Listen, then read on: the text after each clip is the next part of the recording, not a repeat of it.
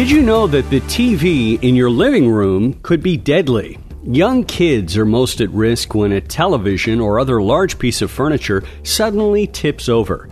But it's preventable. And here to talk about it is Kim Dulick, a spokesperson and public affairs officer with the U.S. Consumer Product Safety Commission.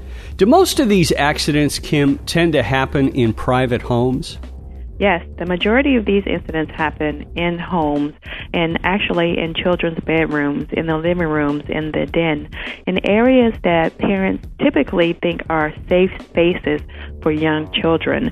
These tip-over incidents can occur at any time of day when a child has access to a large piece of furniture or a television. Now, big screen televisions are usually pretty heavy. Why is it that they can tip over so easily? These incidents typically occur to young children, mainly between the ages of 2 years old and 5 years old.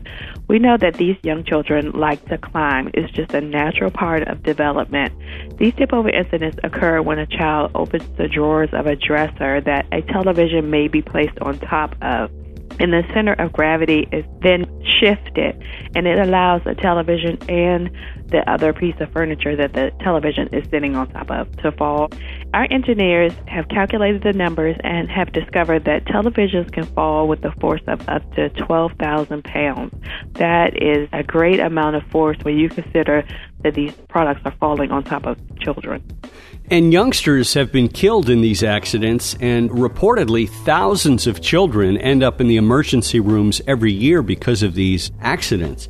What can listeners do to prevent these tragedies from happening in their homes?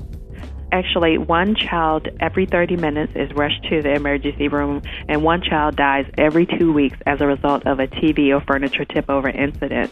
We want parents to know that these incidents are preventable. Tip-overs are preventable by either mounting televisions to the wall or anchoring them to the wall.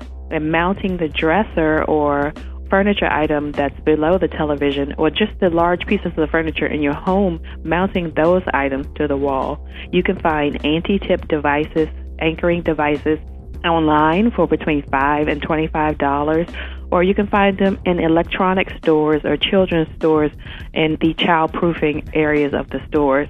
They're easy to install, and within 5 minutes, you can install these devices and eliminate that hazard from your home. And most televisions have mounting spaces on the back for these types of things, don't they? That's correct. New televisions come with pre-drilled holes on the back where you can just simply install the device. Any anchoring device sold in stores should be comparable to the televisions. You should be able to use those anchoring devices with the televisions and then mount it to the wall and eliminate that hazard. Kim, what can consumers do if they have one of the old-fashioned cathode ray tube type, real bulky televisions from the olden days? Is there a way to prevent those from falling too?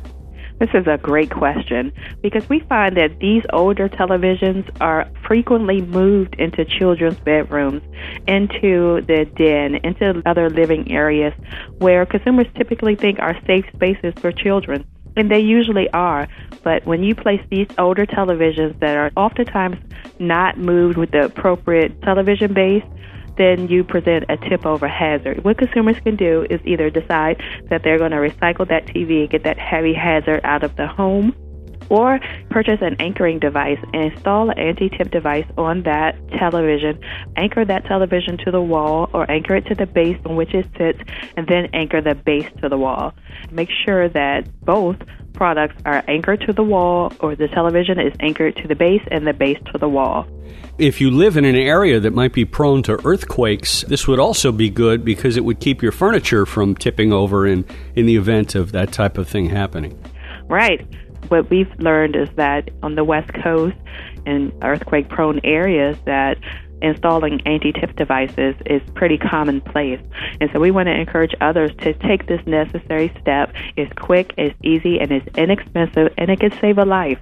Kim Dulick, spokesperson and public affairs officer with the U.S. Consumer Product Safety Commission.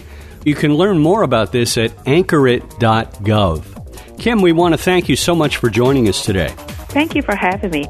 That wraps up another edition of InfoTrack. If you'd like to learn more about our guests or topics or listen to past shows, our web address is infotrackradio.com. InfoTrack Internet services are provided by Pair.com. Thanks to this week's contributor, Gina Tedesco. Our executive producer is Randy Meyer, and I'm your host, Chris Whitting, inviting you to join us next week for another edition of InfoTrack.